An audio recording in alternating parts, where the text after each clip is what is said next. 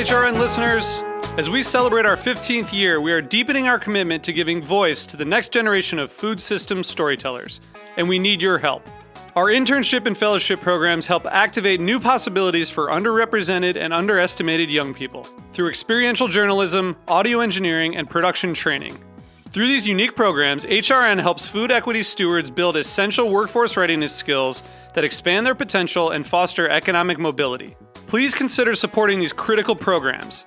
And with a minimum donation, you can be entered to win a dinner for two at an amazing restaurant in one of 8 cities and tickets to a concert at a great venue in one of those cities. We have incredible partners across the country who have donated, as they also share our passion for helping to educate the next generation of food systems storytellers. Check out heritageradionetwork.org/15 to donate and enter to win today. That's heritageradionetwork.org/15 to donate and enter to win today. And make sure you donate before March 31st. Thank you. You're listening to Heritage Radio Network. HRN is food radio supported by you. Learn more at heritageradionetwork.org. This episode is brought to you by Wisconsin Cheese. We've been making cheese in Wisconsin since before we were even a state, which may be one reason why we win so many awards for it. It's what happens when a whole state dreams in cheese. Find your next favorite cheese at wisconsincheese.com.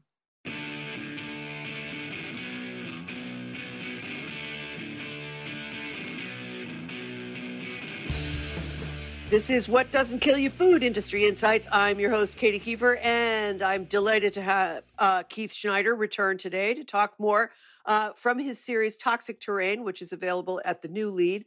For those of you who didn't hear Keith's show a few weeks ago, when we talked about the implications of cancer clusters from the use of nitrates polluting our water supply.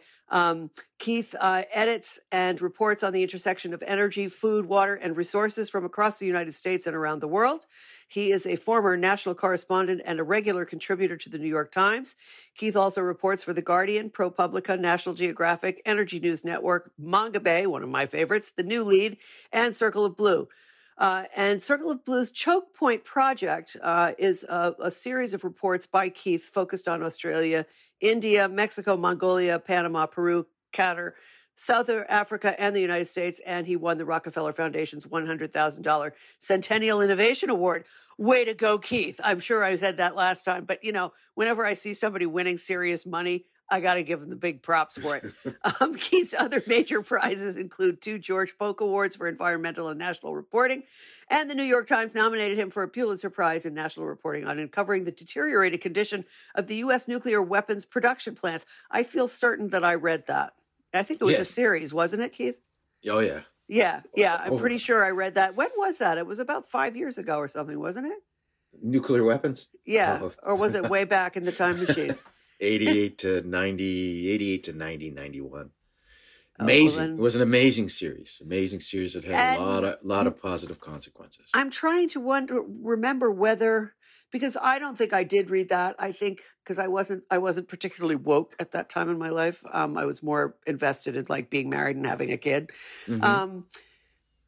I don't know. Something came out though after that when I was paying attention that really scared the bejesus out of me. So maybe I should go back and dig that series up just to chill my blood even further. But let us get on with the program here. We are talking today about biodigesters, a subject which I'm fascinated by and which is suddenly getting this big boost, both from the feds and from private enterprise.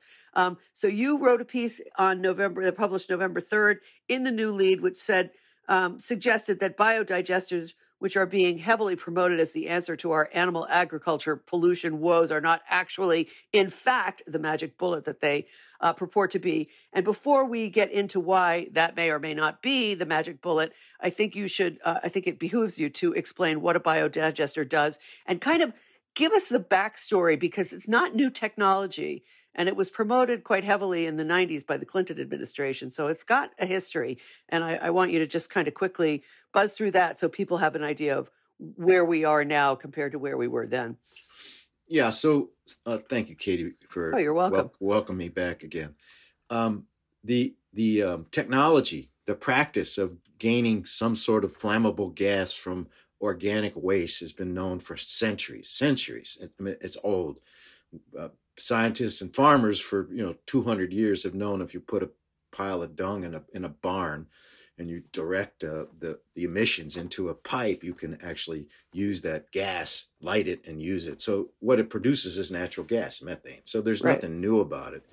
What agriculture has been able to do, and what wastewater treatment plants have been able to do, and what any kind of food processing plants that produce a lot of organic waste have been able to do is to corral, put all that stuff into a kettle, essentially, a warm broth of bacteria under oxygen deprived conditions called anaerobic. Right. Put it into a closed system, and you let it cook for a while. And as it cooks, it releases methane. And industrial plants have been able to collect it and direct it into, mostly into electricity generators, into methane fueled generators to produce electricity. Right. So, the Oakland wastewater treatment plant, one of the largest wastewater treatment plants in the country, has been doing this for years, taking their organic waste from their food processing waste, other waste, cooking it in these big vats and directing it into generators that produce about 5 or 6 megawatts of electricity that run the plant there and also can put the excess into the grid. So this has been going on a long time, and the Clinton administration in 1993 encouraged this, was the first to encourage this with some incentives to encourage farmers to build biodigesters. And in the early 2000s, under the 2012 Farm Bill, Congress put more money into a program called EQIP, which is part of their conservation program. And farmers were eligible for up to $450,000 grants to build biodigesters. So here in Michigan, where I'm based and live, during that period from 2012 to about 2018, somewhere in there, we built 7 biodigesters on farms, and almost all of them were used to generate electricity, put it into. So generators for electricity. What's happened in the last maybe over the last decade, but principally were 2 important changes in the system. One is California identified methane as a really important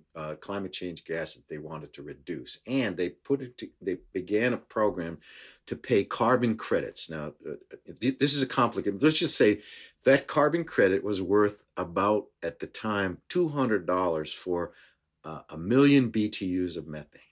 $200 per million BTUs. And that credit is now worth $60. But anyway. Really? Yes, they're worth $60, which is still quite, it's important because if I'm a farmer, I can definitely make some money off of that. Well, you're not. Well, here in Michigan, the farmers aren't making the money on it, and that's the change. I mean, it's the developers who make the money. Farmers are getting paid for the manure. Their revenue comes in this state from the manure, and they have different kinds of contracts around the country around this. But anyway, California agreed to try to reduce its methane emissions into the atmosphere by going after the dairies. Now, agriculture is the largest source of methane in the country. Sure. More than natural gas. And it comes from 2 sources in agriculture. It comes from manure, and it comes from burping and farting cows. Now, here's the key. Only 30% of the manure, of the methane that's capturable, is what's in the manure. Yeah, right. There is no science, or not perfected science, to reduce farting and burping in cows yet. Well, we're going to talk about that in a minute. Right. But yeah, I mean, that is an important distinction to make. Really important distinction. So California decides it's going to go after that 30% of manure production out of agriculture, and dairy farms are the biggest source of it in California. They got really big. They got 1.7 million cows out there and a whole bunch of dairy farms, and they're gigundous. And so California has put in $250 million roughly of its own money and matching grants. And there are 131 biodigesters that have been built in California. Wow. And yesterday, the LA Times, Tony Briscoe, wrote this really important piece about how much air pollution those digesters are now causing, because that they produce hydrogen sulfide, they produce nitrogen oxide. Both of those are particulate generators for air pollution. So the communities near those biodigesters are being harmed by really toxic air pollution. But let me stop you there for a second, because those are the two, and ammonia being a third gas that is generated just from pits of raw sewage. I mean, we have this problem already, right? Mm-hmm. So, I mean, it's fascinating to me that the biodigesters are able to release those VOCs with impunity when everybody is all up in arms about the open pits, which generate exactly the same products plus ammonia. So yeah, and I'm not familiar with the air regulations in California. I am familiar with them here in the Corn Belt and in Upper Midwest, and they're not regulated the same. The same equipment attached to a food processing plant, attached to a wastewater treatment plant, is heavily regulated, both on its discharges, right, the digestate that comes out of it, and the air emissions. Okay, but attach that same equipment on an agricultural operation, and they're much less rigorously regulated in air, and the regulations. Once the digestate leaves the digester, the manure spreading, the digestate spreading in this state and others is essentially,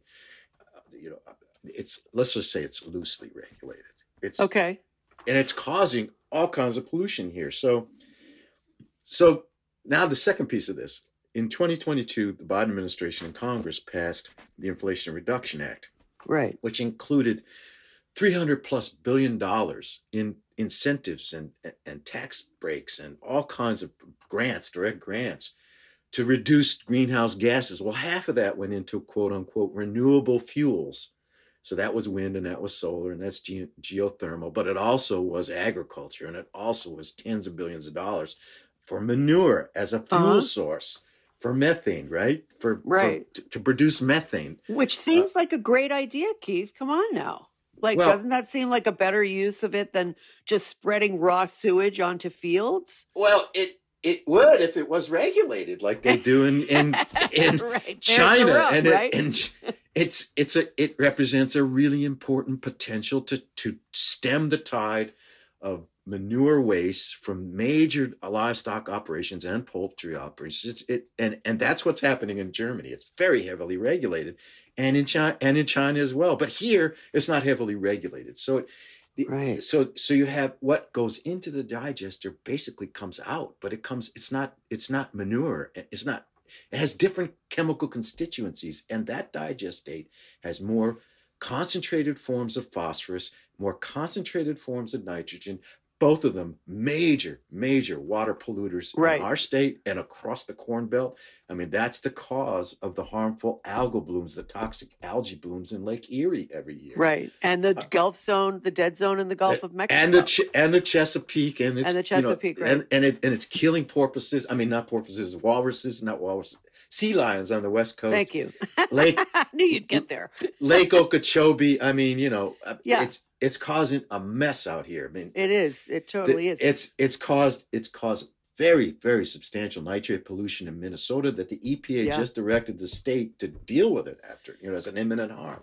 Wow. And so you have this potential to do really good and stem a major source of pollution, water pollution in the United States. Right. But unregulated, it could and is likely to make it worse because of the spreading, that the fact that you can spread that stuff with virtually no regulation. They'll say it's regulated, but it's not. I mean, it doesn't work. It's regulated as much as the current regulations dictate how farmers spread raw sewage from their hog farm or their cow.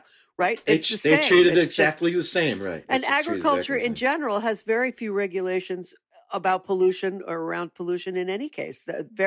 Virtually none around air pollution, and very little around spreading their manure. So that, and we've talked about this, American agriculture is a very impressive industry, very technically adept, scientifically capable, highly researched. The equipment involved, I mean, the machines that are needed to do this, the amount of calories it produces, and now it's being looked at as a major source of energy because of the climate provisions of the Inflation Reduction Act. So, so the industry is rich and capable. Right. So let's talk about the powwow at the University of Iowa, because that's sort of the next step on this. It was co-sponsored not only by the University of Iowa, but by the EPA and the USDA.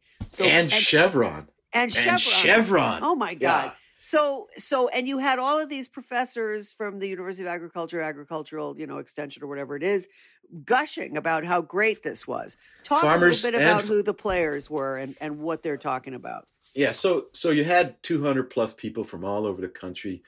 Big regulatory presence. There were people there from the Michigan Department of Environment, Great Lakes and Energy. There were farmers were there, financiers were there, and basically they were making a case that this represents a potentially enormous monumental breakthrough for agriculture because, as you say, you can you can produce, you can institutionalize, make more structurally sound this whole system of large livestock farms, which are producing this mountain of manure, liquid manure. Well, let's actually get granular about that because I want people to understand what we're talking about. We're not talking about like a few.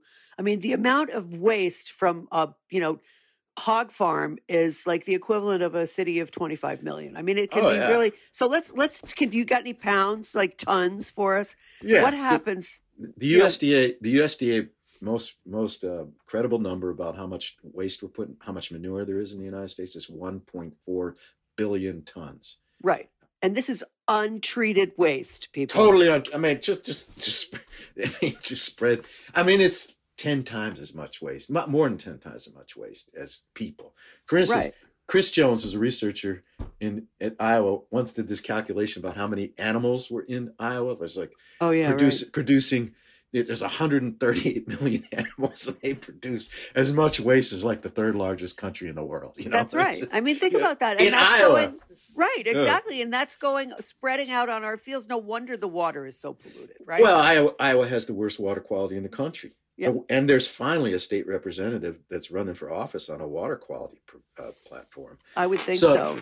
But it's all, it's here in the Great Lakes and it's all through the Corn Belt. So you have this system of agriculture, of livestock, of milk and meat production in the United States is principally done in these enormous factory farms where thousands and thousands and thousands of animals are concentrated indoors and their wastes are collected, liquefied, and stored. And it's been an enormous problem in the industry. I mean, they know how vulnerable they are on this. Oh, yeah. And so they're bringing biodigesters, and these are $20 million machines, 2 million gallon tanks that process, collect the liquids, process it, put it into a pipeline. And they're all eligible for these California credits, which are worth $60 a million BTUs. Well, we have a farm that has 2 biodigesters here in Michigan. It has 138,000 million BTUs. 138,000 times 60 is what is that? That's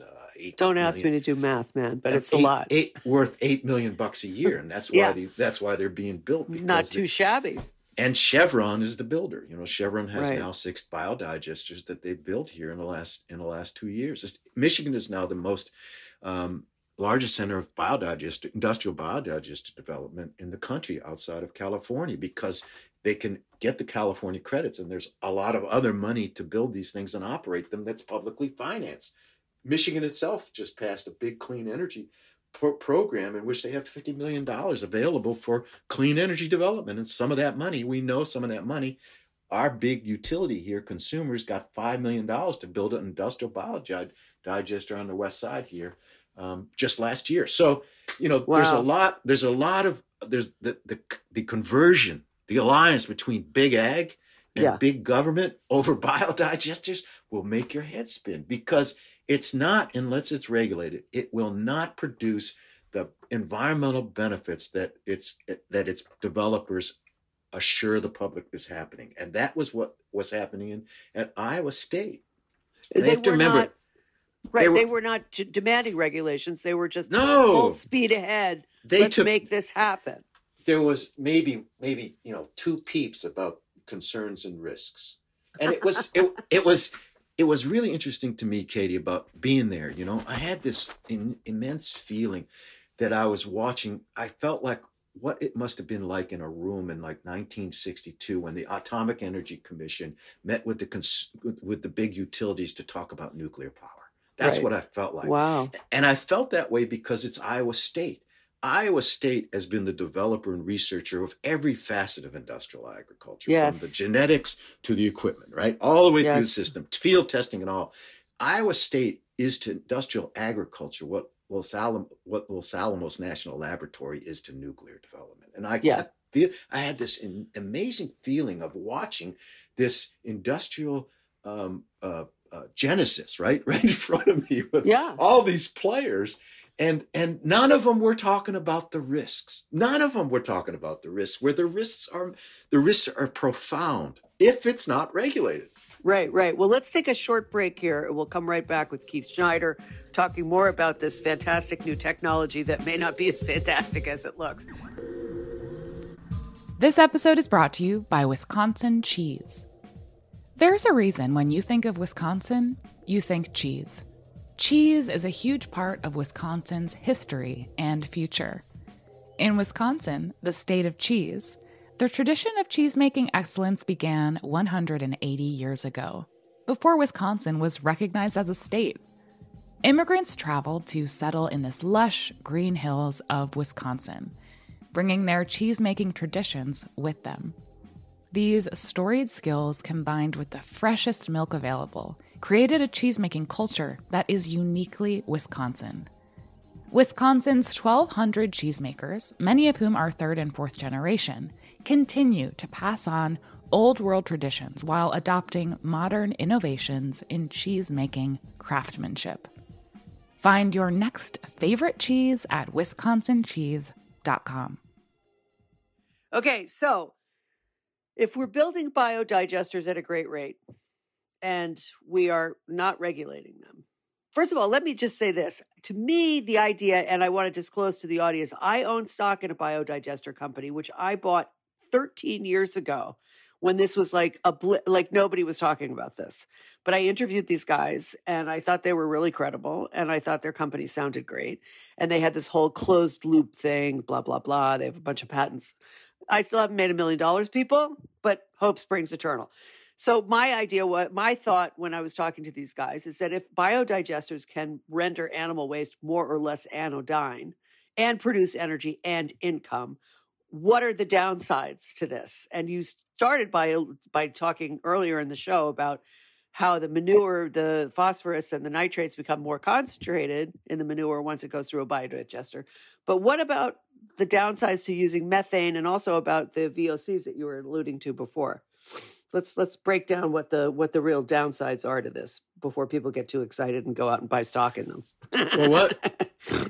Well, one thing is if manure becomes the profit center for livestock agriculture and energy becomes, the revenue source, it's going to make these livestock operations bigger. That is true, but I see that as happening anyway. Yeah, well, we have manure. There will be more manure. There could be more manure, right? So, two, methane. The methane that the biodigester captures is, a fraction, potentially a fraction of the total methane that escapes from a large livestock operation. Well, that's true.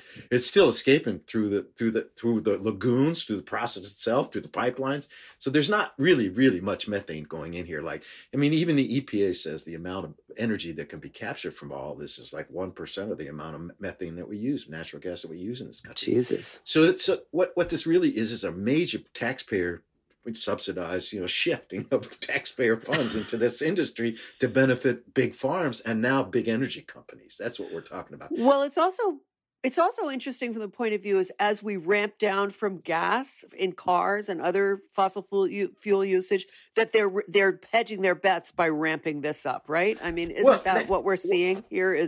They're also, these big companies are also trying to preserve their infrastructure. Chevron's got a huge gas infrastructure and processing infrastructure. The longer that they can continue to process methane, calling it, sustainable or renewable or clean, it's the longer they can keep that infrastructure operating. So that's another piece of this. Yeah, Let me just get you one little piece here in Michigan. Please. That's really interesting.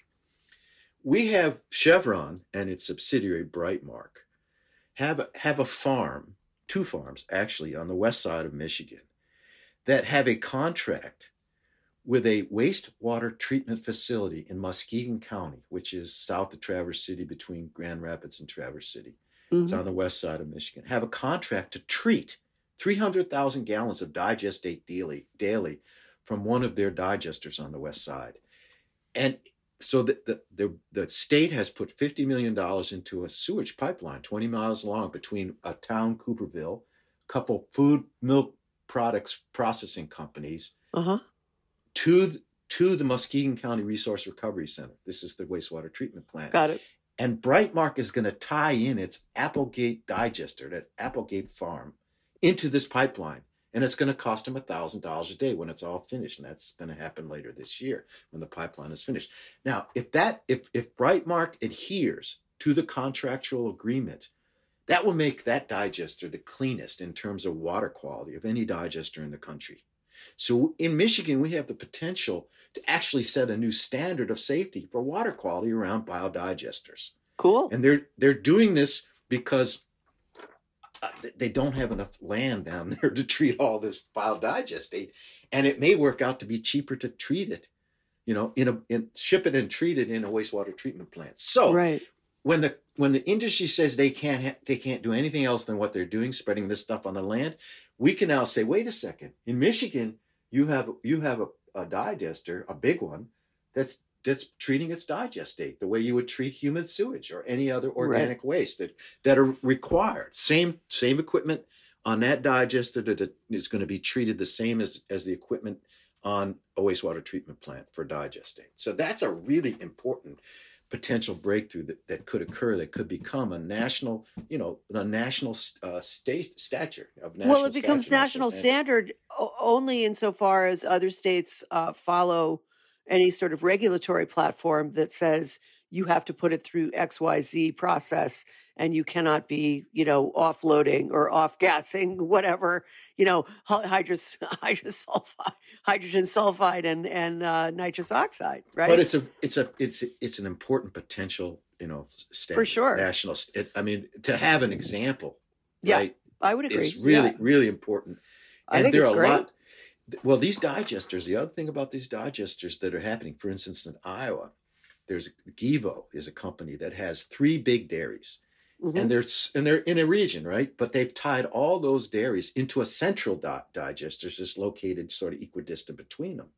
So if they can pump the liquid manure into a digester that's miles and miles away, that means that they can also pump the digestate into a neighboring, pocket treatment plant. To treat the waste, right? So the industry, which has been publicly funded, right?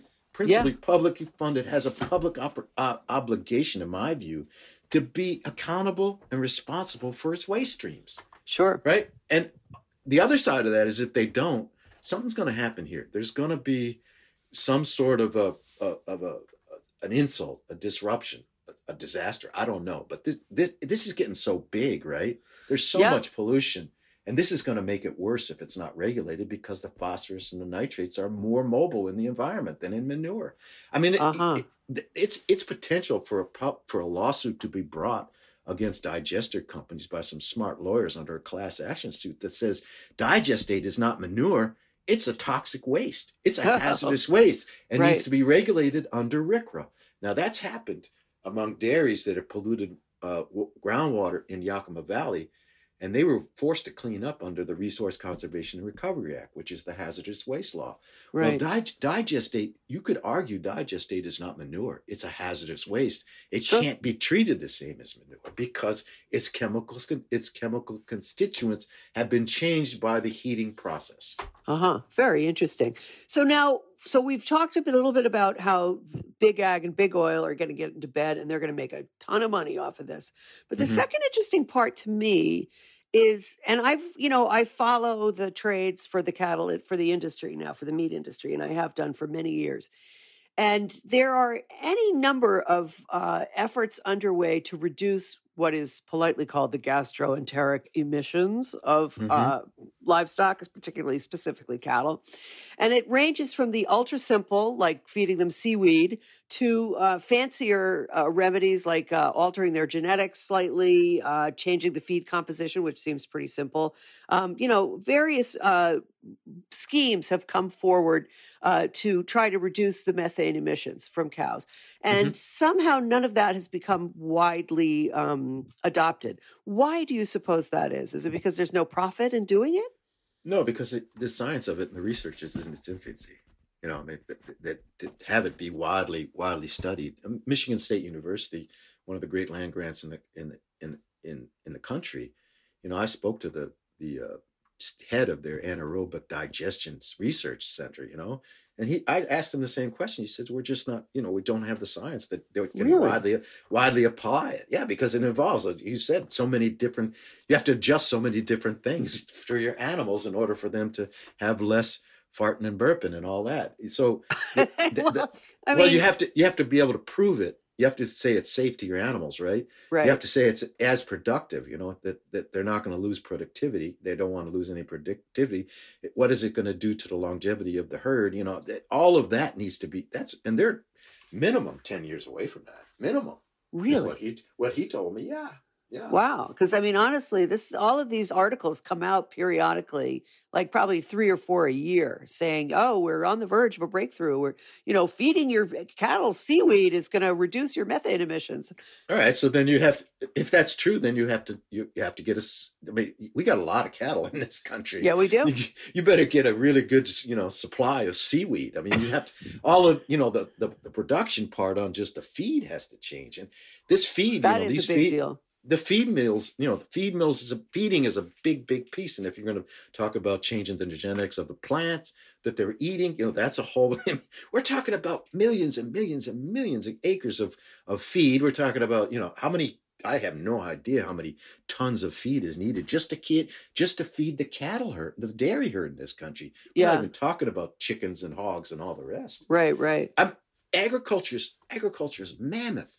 I mean, it's a mammoth industry. And it's great. It's great public services that it feeds us. Nobody has to worry about where their food supply is coming from at this point. But my view is that the industry is becoming so concentrated in such fewer and fewer hands that the potential, the fragility of the structure of the system, I think, is just shaky. I mean, it's so vulnerable to any number of natural insults, drought, flood, right, disease. I mean, avian flu is making a big comeback, for example. And, nobody hears about that, but that is what's going on right now. I mean, millions and billions of chickens being killed. And there's a pandemic in the hog industry. It's called PRRS. And it's the reason that the hog industry is moving out of Iowa into North Dakota. And the reason that the Farm Bureau is so busy, trying to eliminate local control, local oversight of agriculture, which still exists in several states. So, it's just been fascinating in the last 2 years to study this industry, to understand its immensity, its sophistication, its ability to move politics and policy and money. And I mean, it's global. We export so much of what we produce in this country. And now this big shift into energy production. So the Inflation Reduction Act pushing agriculture to be an energy supplier. And we have big oil, big government, and big ag coming together to produce energy for airlines, aviation fuel and methane from manure and more ethanol from corn. From corn, right. And we have money in the infrastructure law that was passed in 2021 for sequestering carbon, right? And some of that carbon is coming out of these ethanol refineries. So they're saving the ethanol industry from the diminution in use of gasoline, right? Fuels for transportation, because we're going electric. I mean, so the agriculture industry is being reshaped by government to, take up new markets. But nobody, Katie, nobody has taken a look at the environmental consequences. Now, this is a really important point. The National Environmental Policy Act, which is probably the most important environmental law we have, requires a full environmental assessment, an environmental impact statement on any major federal action that has potential to affect the environment, right? Wow. What happened, that's what is required, and there's been none. Zip. No environmental impact statement, no environmental assessment for moving agriculture into energy production. None. Right. And Fascinating. And we're consequences of that. And we've just discussed it in terms of biodigestion. What about in terms of ethanol? We're going to be adding 5-6 million more acres of corn to increase our ethanol production, right? Right. That's going into highly erodible acres. I mean, Kansas, which used to be a big wheat producer, is now producing corn on its erodible soil in order to take advantage of producing ethanol for sustainable aviation fuel. We want 35 billion gallons more of ethanol produced in this country now. That's more than twice as much as we're already producing. And it's going to come it's coming from the Inflation Reduction Act's subsidies and incentives for ethanol, to make more corn, to produce more ethanol. No, there has been no environmental impact statement on what I argue is one of the most important shifts in production and agriculture in, I don't know, 40 years maybe. Oh, and at least. Nothing. I mean, nothing this is said on the about scale of adding, mechanization to agriculture. I think it's at that level. I think it's. I agree it's with like, you. It's like the cotton gin. I mean, it's crazy. Yes, it is. I mean, I think you were absolutely right. You were sitting in on, the next wave of what agriculture is going to become. Now, before we go, Keith, let's just review, because you mentioned that Germany has invested heavily in this, but with regulatory oversight. What does that look like, and how far are we from ever adopting any sort of sensible regulations around this technology?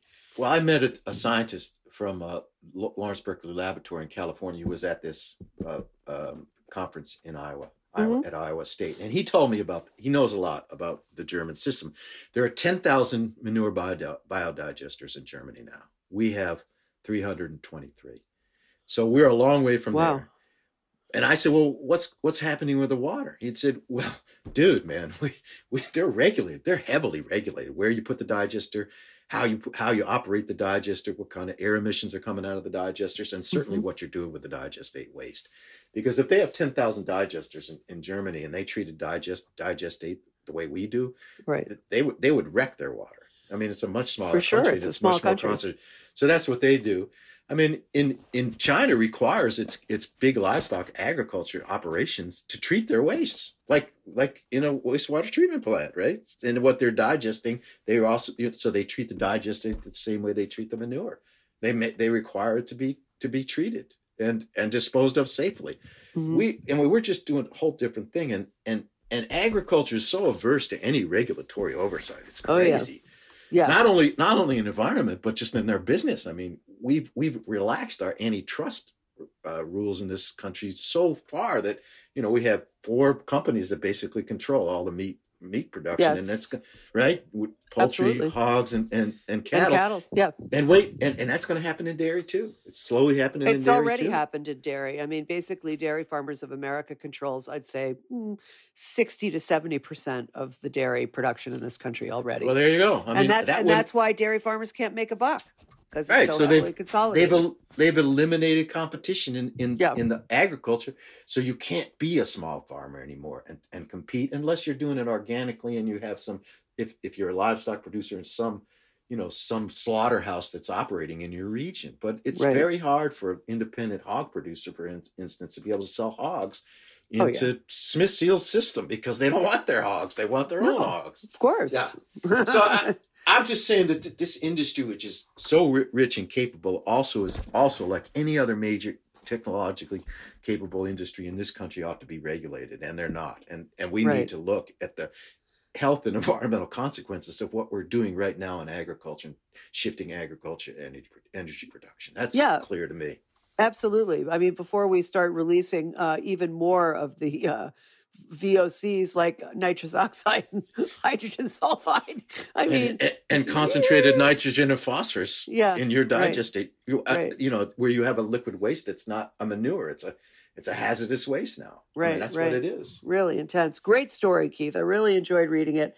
I'm going to read up more on this stuff, and we'll have another conversation about it. Let's do your next piece. Absolutely. Can people find your work at a website, or how do we find you? Well, if they I couldn't find your website. Keith Schneider, if you just type in Keith Schneider, toxic terrain, you'll see all the pieces. Okay. They're collected at the New Lead. they're collected at Circle of Blue. And I have a number of other nonprofit public interest news sites, MinnPost and Investigate Midwest. Guardian has done some of these pieces. I love Investigate Midwest. Yeah, and I put one of these pieces into the New York Times in April, so. Yeah, I saw that when I was Googling you looking for your website. Thank you so much, Keith. Let's keep this conversation going. It's a lot of fun. You're great to talk to and very knowledgeable. I appreciate your time so much. Thank you, and Katie. I appreciate your work even more. So thanks, as always, to our sponsors for supporting this radio station. We'll see you next week, folks. Thanks for tuning in today.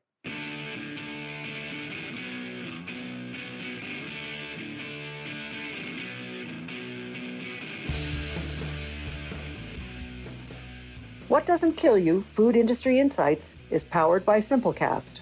Thanks for listening to Heritage Radio Network, food radio supported by you. Keep in touch at heritageradionetwork.org/subscribe.